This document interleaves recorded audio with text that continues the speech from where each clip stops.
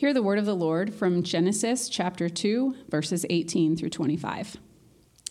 Then the Lord God said, "It is not good that the man should be alone. I will make him a helper fit for him." Now out of the ground the Lord God had formed every beast of the field, and every bird of the heavens, and brought them to the man to see what he would call them. And whatever the man called every living creature, that was its name. The man gave names to all livestock, and to the birds of the heavens, and to every beast of the field. But for Adam, there was not found a helper fit for him. So the Lord God caused a deep sleep to fall upon the man. And while he slept, took one of his ribs and closed up its place with flesh. And the rib that the Lord God had taken from the man, he made into a woman, and brought her to the man. Then the man said, "This at last is bone of my bones and flesh of my flesh. She shall be called woman, because she was taken out of man.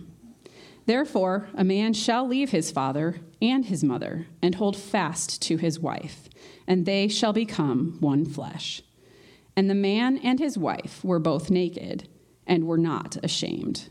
This is the word of the Lord. Well, good morning. My name is Justin.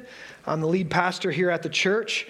And as Kevin said, our Good Friday service is one of our favorite services all year around. So we do invite your neighbors in. And one detail, so this is kind of, the Good Friday service feels like a funeral.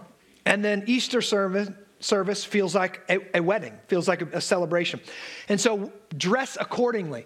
On Friday night, we typically and historically, we wear black like we're going to a funeral. And it's a very somber and serious sermon or service, but it's deeply worshipful as well. So be prepared for that and come expectantly. Well, I planted this church roughly almost 12 years ago today with a few friends. And when we planted this church, there were about 40 adults and 5 kids. Our mission from day one was to make disciples, plant churches, and renew the city. And the most important aspect of this mission has always been making disciples. If you don't make disciples, you won't be able to plant another church, and you won't be able to renew a city. It's all about disciple making. Well, in the beginning, the only way we could really make disciples was by going outside of the walls of the church building and building relationships with non-Christians and inviting them into our missional communities or our church gathering. And it was there that we saw God change their hearts. God brought them into his family and turned them into disciple makers as well. Well, in the past 12 years, we have made a lot of disciples this way. But God has also been showing us that there's another vitally important way of making disciples. And that's the disciple-making process of having children and then training them in God's ways. In other words, in the beginning, we were primarily on mission to outsiders. But as we have grown as a church, we are also on mission to our children. Our children are a large part of our mission here at the church, and we are called by God to disciple them. And God has greatly blessed us with a lot of children around here. Nearly 40% of our church is below the age of 12. We have got to be the youngest church in the Quad Cities. And I'm not joking either. Every single week, just in Davenport alone, we also have a congregation in Moline, just in Davenport alone, we have between 125 and 150 kids between our two services. Our kids ministry is the largest ministry we have as a church. Alicia, our deaconess of Sacred City Kids, has over 80 volunteers in order to serve our kids and help our parents disciple them. Many of you have been faithfully serving in our kids ministry for years, and for that I want to say thank you. Thank you for helping me disciple my kids, and thank you for helping all the other parents disciple their kids. You are a crucial leader and disciple maker in our church. And Jesus said that he didn't come to this earth to be served. Rather, he came to serve. That's why when Jesus changes our hearts, one of the things he does in us is he makes us servants who serve others as a way of life. Jesus also told us that our kids were important to him. He says that his kingdom belongs to them. And anyone who serves them, Jesus says, serves him.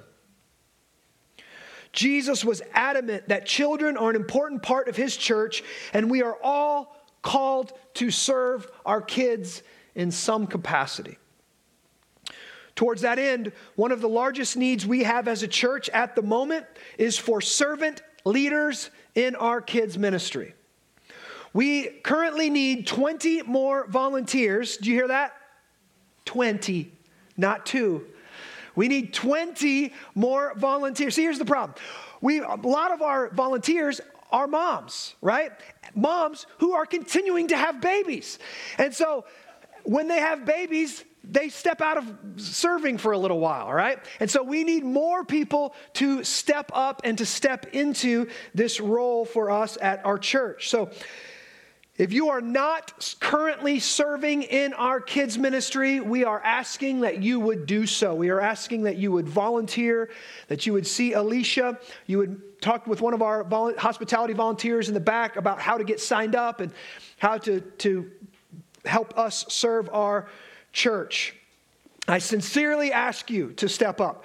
One Sunday you might get here and I'm just not here to preach because I've got to serve the kids, okay? Like, that's how desperate we're in need of volunteers right now. I'm next in line, okay?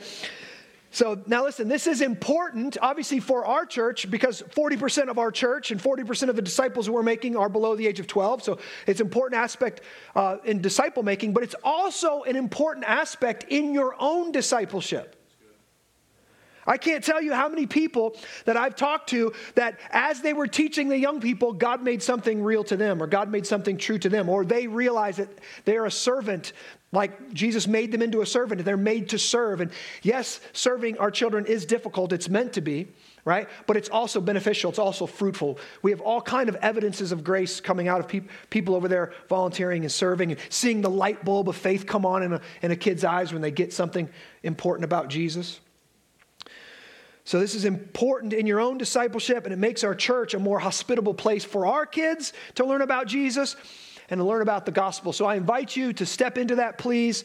If you're not volunteering, we'd really appreciate it. And that's all the announcements I've got this morning. Let me pray for us, and we can get into the text of Scripture this morning.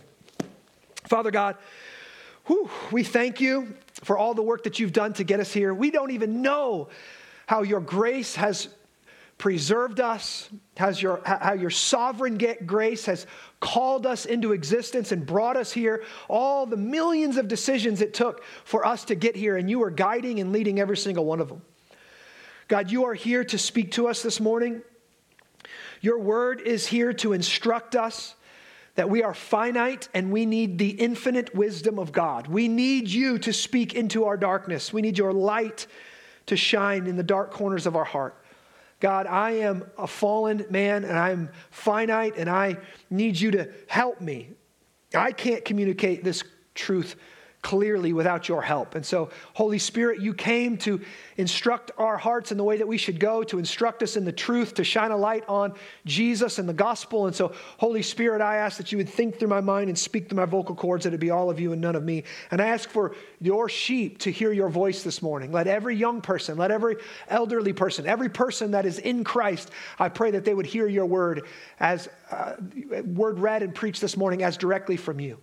I pray that you do this for your glory and our joy. In Jesus' name I pray. Amen. Well, if you are new here, we are currently studying the first 3 chapters of the book of Genesis. In the Bible, we're doing this in order to better understand our origins. We want to know, where do we come from and what are we for? The world out there doesn't have any idea. They think they know where we come from, but then when you ask, well, what are we for? They have no idea what we're for. Well, the Bible knows where we came from, God, and it knows what we are for. And so we're studying the Scriptures to find out what is our purpose in life. What is a human being? What is a man and woman? And today we're going to look at marriage. What is the institution of marriage. It is a universal reality in every culture around the world. And where did it come from? Why do men and women get married? Well, we're going to study that this morning. In Genesis chapter 2, we see the first ever wedding ceremony and marriage. That God has created Adam and Eve, and he created them, we saw last week, in unique and distinct ways. He created Adam from the dust of the ground and placed him in the garden alone and told him alone to work it and keep it and to not eat of the tree of the knowledge of good and evil. And if he did, he was going to die. That was his mission. But then God said, it's not good. Remember, he named all the animals. Then God said, it's not good that man should be alone. That means Adam could not accomplish the mission God gave him all by himself. He needed, and the word that God used was helper. He needed a helper to accomplish his mission of being fruitful and multiplying and taking dominion over all the earth. So what did God do? God caused a deep sleep to fall over Adam. Now, this is nothing new, right, men? This is going to happen to me in about 3 hours. All right, I hit my lazy boy after preaching 2 sermons, and God causes a deep sleep. My wife's like, there's so many kids, and it's so loud. How do you do this? I don't know. God did it with Adam. He does it with me, and I'm my lazy boy. But in this deep sleep, while he was knocked out, what did God do? God took one of Adam's ribs, and he used it to create the woman. And the Bible says he fashioned woman, and it's a unique word. Remember, Adam lacked a helper that was fit for him. So God made Adam, and then God custom designed Eve to fit with Adam. And she is to be his helper. She's created out of his side. Matthew Henry, a famous commentator and scholar, said of this reality, quote, "The woman was made out of a rib, out of the side of Adam, not made out of his head to rule over him, nor out of his feet to be trampled upon by him, but out of his side to be equal with him, under his arm to be protected, and near his heart to be beloved." The man, God creates the man and woman. We saw last week, they're equal in essence, they're equal in dignity, value, and worth, but they're created uniquely with different roles. The man is the covenantal head, the representative before God of the woman. And the woman was uniquely made to be the glory of the man. Remember last week we said that he is the glory of God. It says in Corinthians, she is the glory of man. She is the glory of the glory. She is glory squared. She was made from Adam for Adam. She was equal in dignity, value, and worth, and yet distinct in purpose and function. She alone has the potential to create, carry, and nurture new life in her body. And though she was taken from Adam's body, from this point on in human history, every single child will come from a mother's womb. This is why Adam gave her the name Eve, which meant the mother of all living. But this isn't just a picture of a man and a woman coming together to make a baby. It's the context that every single child is meant to be born into. It's the establishment and blessing of the institution of marriage and family by God himself. God custom designs and creates Adam. God then custom designs and makes Eve to fit perfectly with and for Adam. Then God brings the woman to the man, and Adam bursts out in wonder, saying, in essence, she is the best thing I have ever seen. She is my other. She is bone of my bone and flesh of my flesh. She is the missing piece to my puzzle. She is my glory. This is one of my favorite moments in every single wedding that I get to do. I love the tradition that says that man and woman are not supposed to see each other on the wedding day before the ceremony. I love that. The last time he saw her, right? Usually she was in sweatpants, right? drops her off. She's in baggy sweatpants, right? And his t-shirt or something. And then she disappears with all the ladies. But then, hours later, the music starts to play and we take our places. The groomsmen and the bridesmaids make their way down the aisle. And then the moment comes. She enters the room. All the guests stand and the groom's breath gets taken away. In that God-ordained moment, every groom is Adam seeing Eve for the first time. He's standing there at the altar looking at his Eve. He knows this is a gift of God for me. She was custom designed for me. She is my glory. She is the most beautiful and precious human being I have ever seen, and I am the luckiest guy in the world. And most men think in this moment, how will I ever be good enough for her? They think, I think I've tricked her into this moment. And there's a weight on them in this moment. There's a reality and a glory on them in this moment.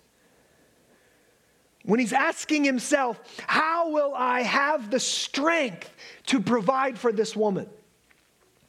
How will I have the strength to protect her? How will I have the strength to lead her? How am I a good enough man to be faithful to her for the rest of our lives?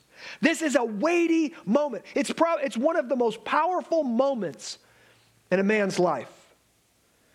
It's in this moment where I usually turn away from the beautiful bride. All eyes are on the bride at this moment, but I usually turn away from the beautiful bride to look upon the face of the groom. And 99 times out of 100, he is overwhelmed and undone. I've seen the most stoic men, right? Wouldn't know an emotion if it hit him in the face. All of a sudden I turn to him and he's just undone. Ugly crying. This is why men don't wear makeup, all right? In this moment, he is a goner. Why? They were made for this. God made the world for a man and a woman to come together like this and to commit themselves to a life of fidelity and love. Here's how God says it in Genesis 2:24 through 25. Quote, therefore a man shall leave his father and mother and hold fast to his wife. King James Version said, leave and cleave to his wife. And they shall become one flesh, and the man and his wife were both naked and were not ashamed. This has been and forever will be the only definition of marriage. Any deviation from this is a counterfeit. It's not a marriage, it's a mirage. Here's what Jesus said about marriage in the Gospel of John, chapter 19. He answered and said, have you not read that he who created them from the beginning made them male and female, and said, therefore a man shall leave his father and mother and hold fast to his wife, and the two shall become one flesh. So they are no longer two, but one flesh. What therefore God has joined together, let not man separate. Jesus, the eternal Son of God, when asked about marriage, quotes Genesis 2, verse 24. And then he adds to that, what therefore God has joined together, let not man separate. Did you hear that little detail? It's not really little. What God joins together, let not man separate. When a man and a woman come before God in marriage, God is joining them together in a lifelong union called a covenant. And this covenant is not to be broken except in extremely rare cases of adultery, abuse, or abandonment. So Jesus confirms the Genesis account. Thousands of years after it was written, Jesus said, marriage still is the same. Marriage hasn't changed. Marriage doesn't evolve. Marriage is as constant as the laws of gravity. Trying to redefine marriage is like trying to redefine gravity as you are falling out of an airplane. You might make some convincing arguments, but eventually reality wins and things will get messy for you. From our text this morning, we learn that marriage has always been a lifelong covenant between one woman and one man made in the presence of God. Now let's break that down this morning. First, marriage is a covenant. Well, what is a covenant? We don't use that language very often anymore. We see it in our text where it says, a man shall leave his father and mother and hold fast to his wife. These words translated in the ESV as hold fast, or in the King James Version as cleave, it literally means to be glued together. It's covenantal language. It's a bond that is meant to be unbreakable. Jesus said, what God has joined together, let not man separate. A marriage is a covenant that God has joined together. This is why the dissolution of marriage or the breaking of marriages gets so messy. Because two people have been covenanted together, they've been glued together, and there is no separation without things breaking and splintering and being destroyed. There is no clean separation where we go back to being single like we were before. No, marriage, the dissolution of marriage, divorce brings destruction. Now, many of us don't understand what marriage is because we don't understand what a covenant is. We have been raised to believe that marriage is nothing more than a piece of paper. I don't know how many single people have told me I don't need a piece of paper to tell me who I can love and who I can't love. I don't know how many single people who have told me, well, yeah, we're not married, but we're married in our hearts. Or maybe we think that marriage, a covenant, is just a contract between two people. Well, a contract basically defines the stipulations of a business relationship. If you do this for me, then I will do that for you. In other words, if you make your car payment, we will allow you to keep and use our car. But as soon as you stop making your car payment, we take back our car. Now, a covenant is much different. A covenant is a bond in blood sovereignly administered. It's a bond in blood. It's the highest of all human contracts or human agreements. It's lifelong. The way that we say it in our marriage vows is till death do us part. Right? Think about that. The happiest day of our lives, the most joyous celebration, and we bring death into the mix. Why? Because marriage is meant to be a bond in blood. And this is why modern day marriages don't say things like that very often. Their vows are just quite benign and quite stupid, frankly. I promise to be a Bears fan with you. I promise to always make you breakfast, and I promise we'll always get lattes together. And just bore me to death. Because first off, I'm like, she's lying. I give her a month. She'll do that for a month. And he's lying. No. A covenant is a bond in blood till death do us part. And it's a bond in blood sovereignly administered. So it's not just an agreement between two human parties. God is the one overseeing the covenant. God is the one we're actually making our primary agreement with. See, a contract can be withdrawn if the other person is not fulfilling their side of the bargain. So if you stop making your car payment, the repo man can come and take your car.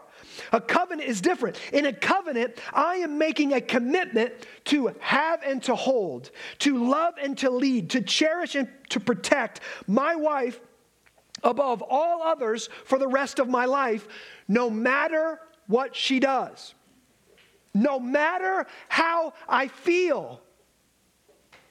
A contract says, if you don't honor me, if you don't uphold your side of the bargain, then I'm not going to love you. I'm not going to cherish you. See, that's what a contract is. You do your part, I do my part. A covenant is saying, I am going to do my part no matter what. In a covenant, I am making a commitment before God to love my wife. And she is making a commitment to God to honor and respect me. A contract is nothing more than a business deal. And many marriages are functionally just this, a business arrangement.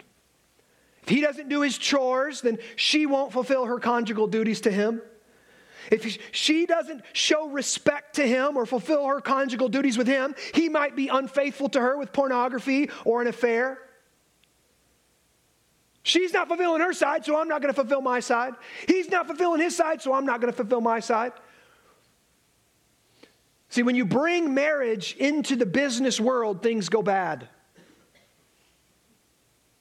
And she starts looking for a better business arrangement out there. The majority of divorces are filed by women. No wonder so many marriages are failing today. Now, a covenantal understanding of marriage says, I have made a covenant with God, a bond in blood. It was in the presence of God where we were joined together by Him in a holy ceremony of marriage, and therefore I have duties to my covenant. I have duties to love her. Yes, she has duties to respect and honor me, but these duties are to God first. So I am to fulfill my duties to her even if she isn't fulfilling hers to me. Now, why is this important? Many reasons, but here's a few. The covenant of marriage is the only institution that is secure and safe enough to be totally vulnerable with your whole self and to raise children in. In order for us to be totally vulnerable with another person, we need the stability and the safety of a covenant. And in order for us to raise children to be their fully functioning selves made in the image of God, they need the security and stability of the covenant of marriage. Let me break that down a little bit. Security. I need to know that even if I have a bad day or an incredibly difficult season in life, that my wife is still going to be faithful to me and love me and support me, even if I'm failing. I need that. If I don't have that, if I don't believe that, I can never open myself up to her and trust her. In fact, it's in these moments where her trust and her love for me actually, in one ways, sanctifies me. She is being my helper in these moments, and her love is having a transformative effect upon me. I'm learning to trust her more. I'm learning to love her more as she's respecting me and honoring me in my weakest moments. Her gracious love, when I don't deserve it, actually changes me into a better man. And I have another one of those moments where I'm looking down the aisle and see a woman who's way too good for me. Right? And I'm thinking, did I trick her into this? I'm a fool. I make mistakes and she still loves me. I don't deserve this. And that changes me into a better man.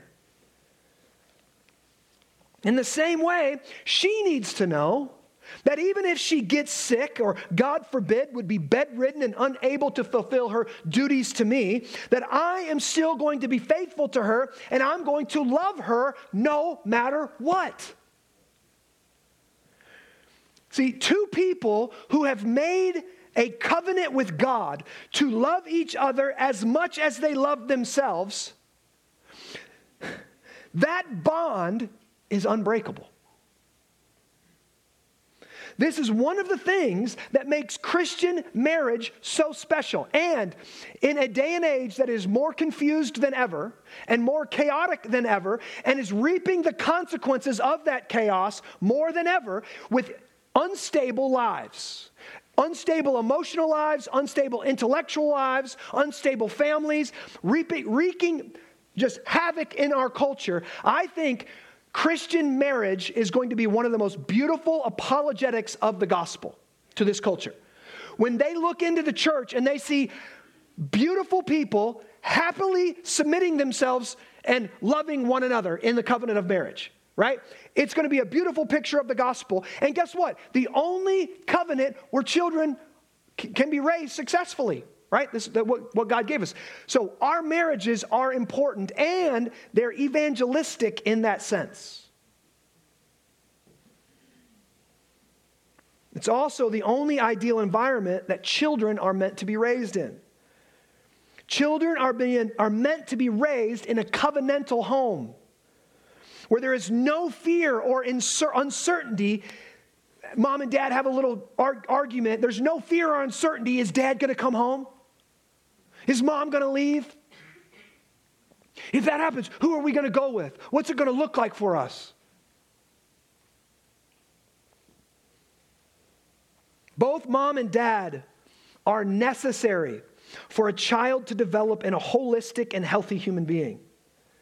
How many of us in this room this morning have been warped and wounded in our soul and in our development because of the instability of the homes that we grew up in? Whatever way. Could have been the absence of a father, the absence of a mother, could have been the volatility of a father, volatility of a mother. In some way, an unstable home. And we know it's damaged us, it's shaped us in profound ways. Second, the safety of a covenant. In a covenant, two people are committing before God to be faithful to one another and to give their whole selves to each other for life. They're saying, my family is now yours, for good or bad, right? You get us all. My money is now yours. Or actually today, in today's age, it's my school debt is now yours. Congratulations. It's one of the jokes I always make at the father. When the father's handing over the hand to the husband, I usually get to say, all those student loans now belong to you. Right? What's it saying? My stuff is yours. My heart is yours. My life is yours. My future is yours. And then, hear that. Two people giving everything to one another in the presence of God, giving everything. I'm all in. Everything I've got is yours. And then after they do that in the presence of God and before these witnesses, they give their bodies to the other person as well. That's the consummation of the wedding. Sex is meant to be the consummation of what two people have already done with the rest of their life. They've put it all in, they've made commitments to one another, and now they come together. This is why the scripture says they are no longer two, but one flesh. And Corinthians says that the man's body no longer belongs just to him, but to his wife. And the wife's body no longer belongs just to her, but belongs to him. They are two. Or they were two, and now they've been made one flesh. The covenant of marriage, listen, is the only place safe enough to do this without great damage to your soul. Human beings were not made to be promiscuous. They were not made for sex outside of a covenant union. It's too miraculous. In the words of C.S. Lewis, there's deep magic that goes on in the consummation of marriage.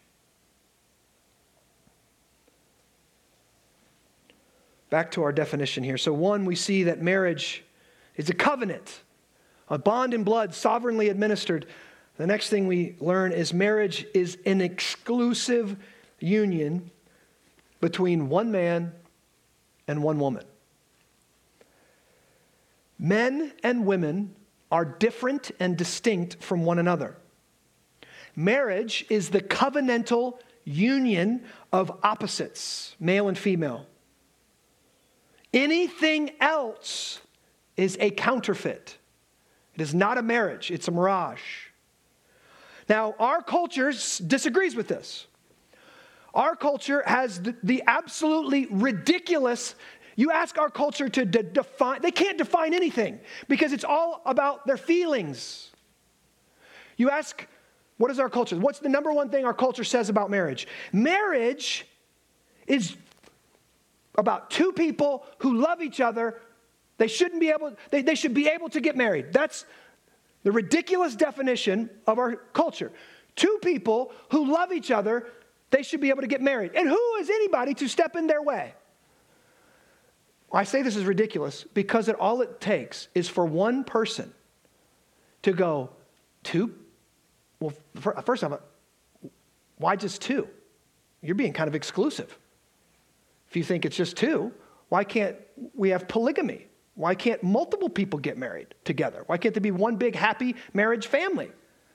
Right? Why are we only defining it between one and two? So you think we should exclude some people. Oh, so the polygamists are out. There's no LGBTP yet. We don't have a P in there yet. But that plus sign can bring a whole lot more crazy, okay? Okay, so you want to exclude the polygamists. Why? By what standard? By what definition? If they love each other, who cares? Oh, so we're both exclusivists now. We're both excluding somebody. All right? Now we can go even further than that. I think you probably want to exclude more people. I think it's more than just two people that want to love each other, because can a man marry his sister? Why not? What about his cousin? Second cousin? I am from Alabama, by the way. Roll Tide. Right? No. What if they love each other? See, on top of that, we're all being exclusive somewhere. What is your definition of marriage? Why would you exclude marital relations? Can a man marry his mother? And you say, that's ridiculous. All of these things have been done by human beings. Okay? This is not ridiculous. You need to have foresight, either look back in history and see it's already been done, or have foresight to see that's next on the horizon.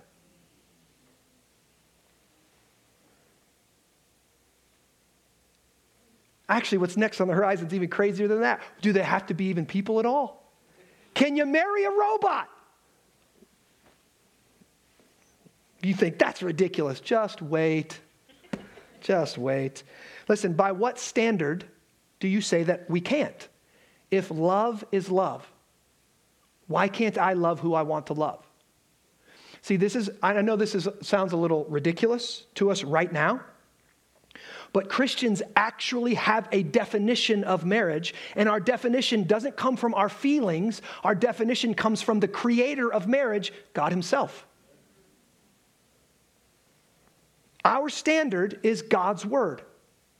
He created marriage, and he said that marriage is a covenant between one man and one woman for life. Sex outside of marriage is against his created order and against his revealed will, and therefore it is a sin against God, and it brings danger and problems to society as well. It has got other ramifications as well. Adultery is a sin. Polygamy is a sin. Homosexuality is a sin. Divorce, except in the instances of adultery, abandonment, or abuse, is a sin. All of these sins are against God's creational order and design and bring great consequences to our souls and also to our world. Brings damages to our family and to our society. If we commit them, or listen, or sanction them, or give our approval of them in any way. This is why Christians should never attend a so-called homosexual marriage, wedding. Listen to what Paul says about love. Here's one of Paul's lines in 1 Corinthians 13 about love. Love does not rejoice at wrongdoing, but rejoices with the truth. What are you doing at a wedding? You are there to rejoice. You are there to participate in the celebration. You are there to applause and smile and be happy over the covenantal union. That covenant can only take place between one man and one woman, and so a Christian should never rejoice at what wrongdoing. A Christian should never attend something like this. So first, marriage is a covenant. Second, marriage is an exclusive union between one man and one woman. And third, marriage creates a new family unit, with man as the head of the covenant home. Man shall leave his father and mother and hold fast to his wife. And this family, this new family unit, is now the primary institution in any society. The family is the first church. The family is the first school. The family is the first government in any society. And the primary one, the most important one. So that's what a marriage is. What's a marriage for? I always talk about this in my wedding sermons. Marriage is primarily for four things, and I'm going to go through them really quickly. One, marriage is for mutual companionship, help, and comfort for each other. Marriage is a beautiful comfort when you're going through a difficult season, when you're going through struggles. Marriage is a beautiful help and comfort. Second, marriage is for multiplying our missional effectiveness. Two can do a lot more than one together. Part of coming together is being fruitful and multiplying. Of course, that means procreating and having children, but that also just means our missional effectiveness. That two people can have a more industrious and fruitful home. They can produce more things. They can do more good. Marriage is to multiply our missional effectiveness. Three, marriage is for rearing children in the ways of the Lord. Like I said, it's the first church, it's the first school, it's the first government. Marriage is meant to raise human beings to worship and glorify God forever.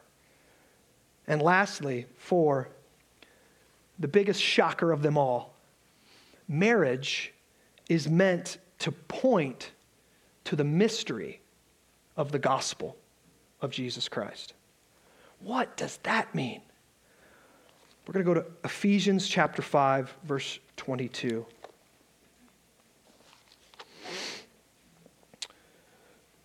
We read this last week. If you weren't here, you should probably listen to it. I'm not going to get into it too much today. Verse 22, wives, submit to your own husbands, as to the Lord, for the husband is the head of the wife. Look, even as Christ is the head of the church, his body, and is himself its Savior. Now, as the church submits to Christ, so also wives should submit in everything to their husbands. Husbands, love your wives. Now, wives, I want you to hear this, okay? The command to you is to submit to your husband. And you say, that's not fair. He's a sinner, right? You're right. He is a sinner. You're called to submit to Christ and submit to your husband and trust God with your husband. That as he submits to Christ, God's going to be working on him. But here's the deal. He's called to lead you. Do you see that? He's called to love you. That's his command. And guess what? You're a sinner too. It's hard for a woman or a wife to submit to her sinful husband. It's also hard for a husband to love his sinful wife. It's hard. God's calling us to do hard things here. Let me show you this. Let's keep going. Husbands, love your wife. How? Oh my goodness. How? How are we to love our wives?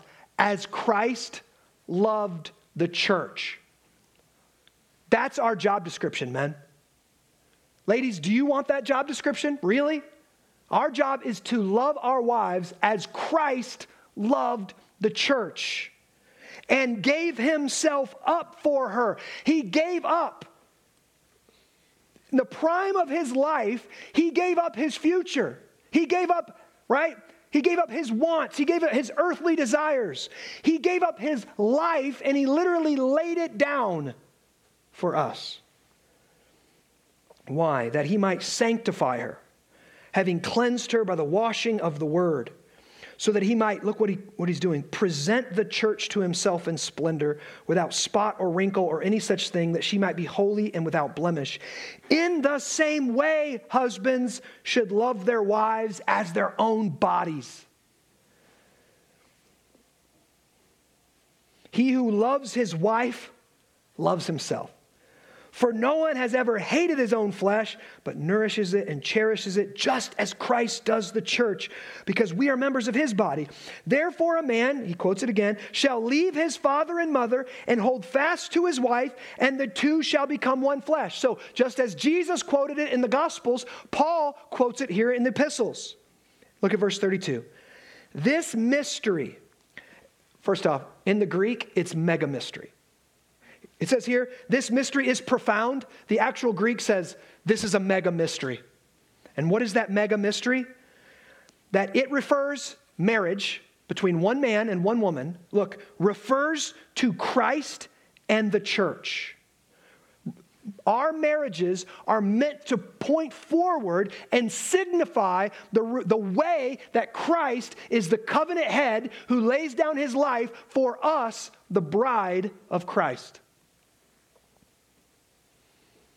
The lifelong covenantal union between one man and one woman is supposed to be a sign that signifies the relationship that Jesus has with his bride, the church. And let me say this, every single marriage between a man and a woman is a sign that points to something. God made it that way. You are either pointing towards the relationship to Christ and his church, or your marriage is a lie pointing to something else. It's telling a different story. If you're not laying down your life to love your wife, then you're saying that Jesus didn't lay down his life for his church.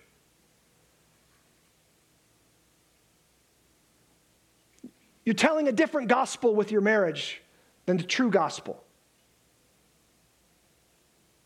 Remember what we've already learned so far in the series. In the beginning, God. God has always existed as Father, Son, and Holy Spirit. We call him a Trinitarian being. Before God laid the foundations of the earth, God had already chosen a bride for his Son. That bride is the Christian church, the elect of God. The church is every single person who trusts in Christ for salvation. Paul teaches us that our marriages are meant to be signs that point towards that reality, that ultimate union. Did you know in the new heavens and the new earth, we won't be married anymore? Why? Because we'll be married to Christ.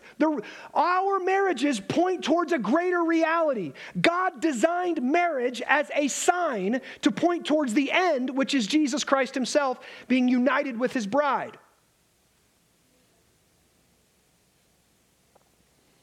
Think about it. The Trinity made a covenant in the Garden of Eden with our first parents. They chose to break that covenant, and ever since then, human beings have been born in sin. That means no matter how good of a person you are, and you can be pretty good, you have still broken covenant with God in some way. And what were the consequences of breaking covenant? The consequences, if you eat of it, you shall surely die. The consequences of sin is death. The wages of sin is death. But this is how marriage is meant to point to the gospel. Even though we have been faithful to God, even though we have been unfaithful to God in a million different ways, Jesus pursued us as the ultimate husband.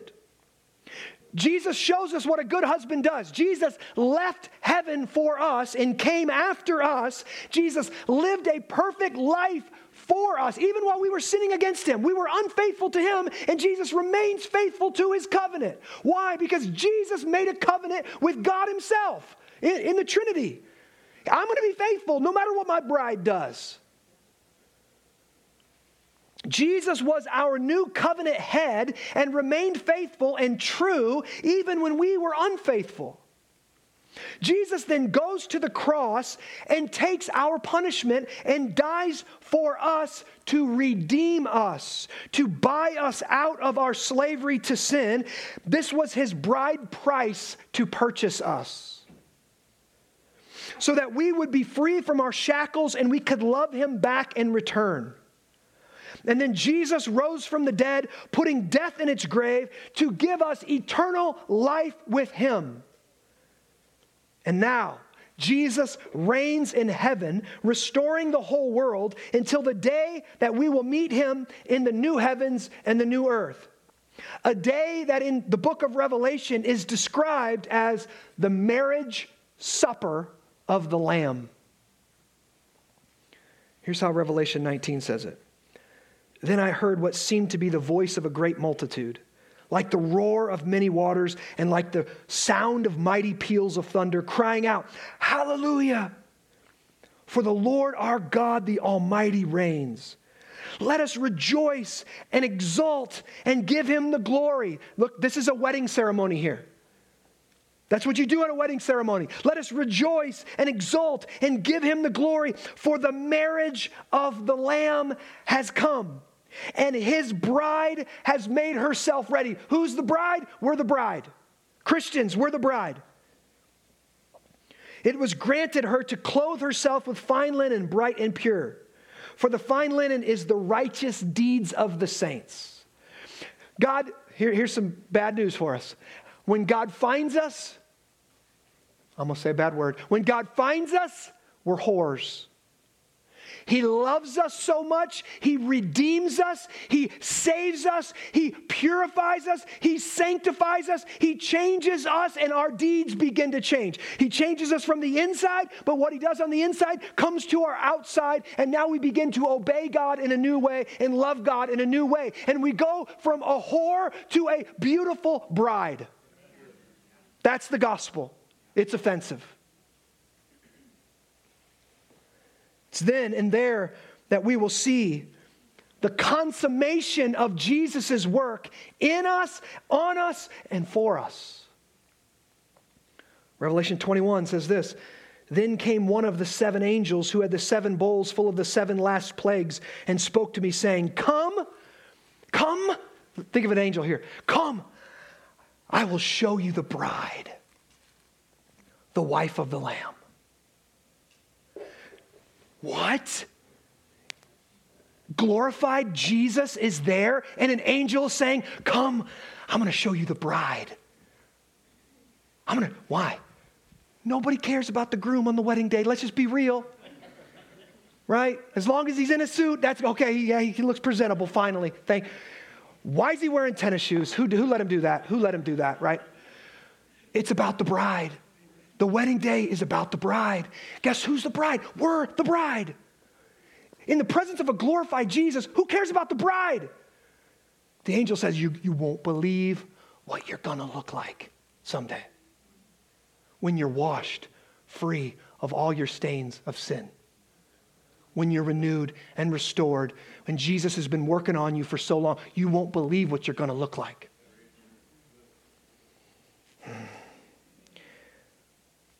I will show you the bride, the wife of the Lamb.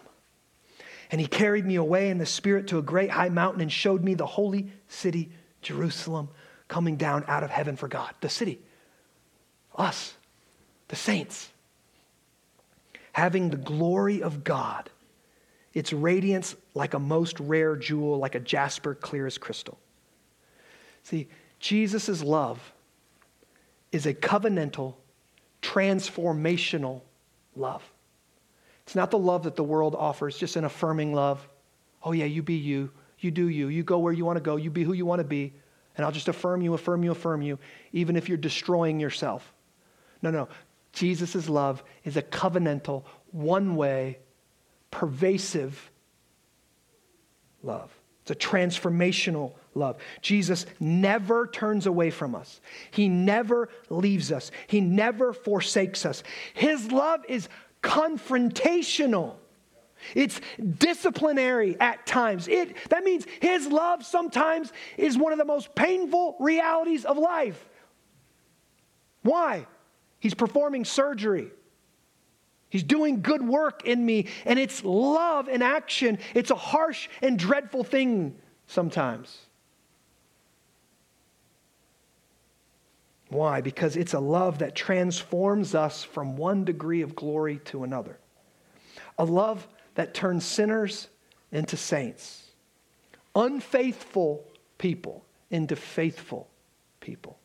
Enemies to family, rebels to sons and daughters of God.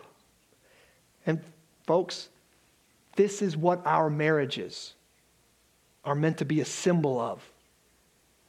This type of covenantal, transformative love. Is your marriage a picture of the gospel? Let me pray for us. Father God, these truths are too great for us. The answer to that question is universally, my marriage is a dim picture at best of the gospel. I am prone to selfishness, prone to laziness, prone to weakness, prone to turn away from my headship call to love and lay down my life for my wife as Christ did for the church. And wives are prone to take over the headship of the home, prone not to respect and honor. Our pictures are a dim picture at best. Lord Jesus, our hope is not in our own strength to purify and to beautify and to improve our marriages. Our hope is that Jesus Christ, our covenantal head, is in heaven at work on us now. His love is transforming us right now from one degree of glory to another. Would you help us believe it and turn from our sin? And as we come to this meal is one of your means, Jesus, to transform us, to work on us. In Corinthians, it says, this meal that we eat is a participation in the body of Christ and a participation in the blood of Christ. We're participating in the reality of the gospel as we share this meal together. Father, would it go down deep into us and transform us? Would we search our hearts, turn from our sin, not take this meal in an unworthy manner? Would we honor the body? Would we honor the blood? In Jesus Christ's name I pray. Amen and amen.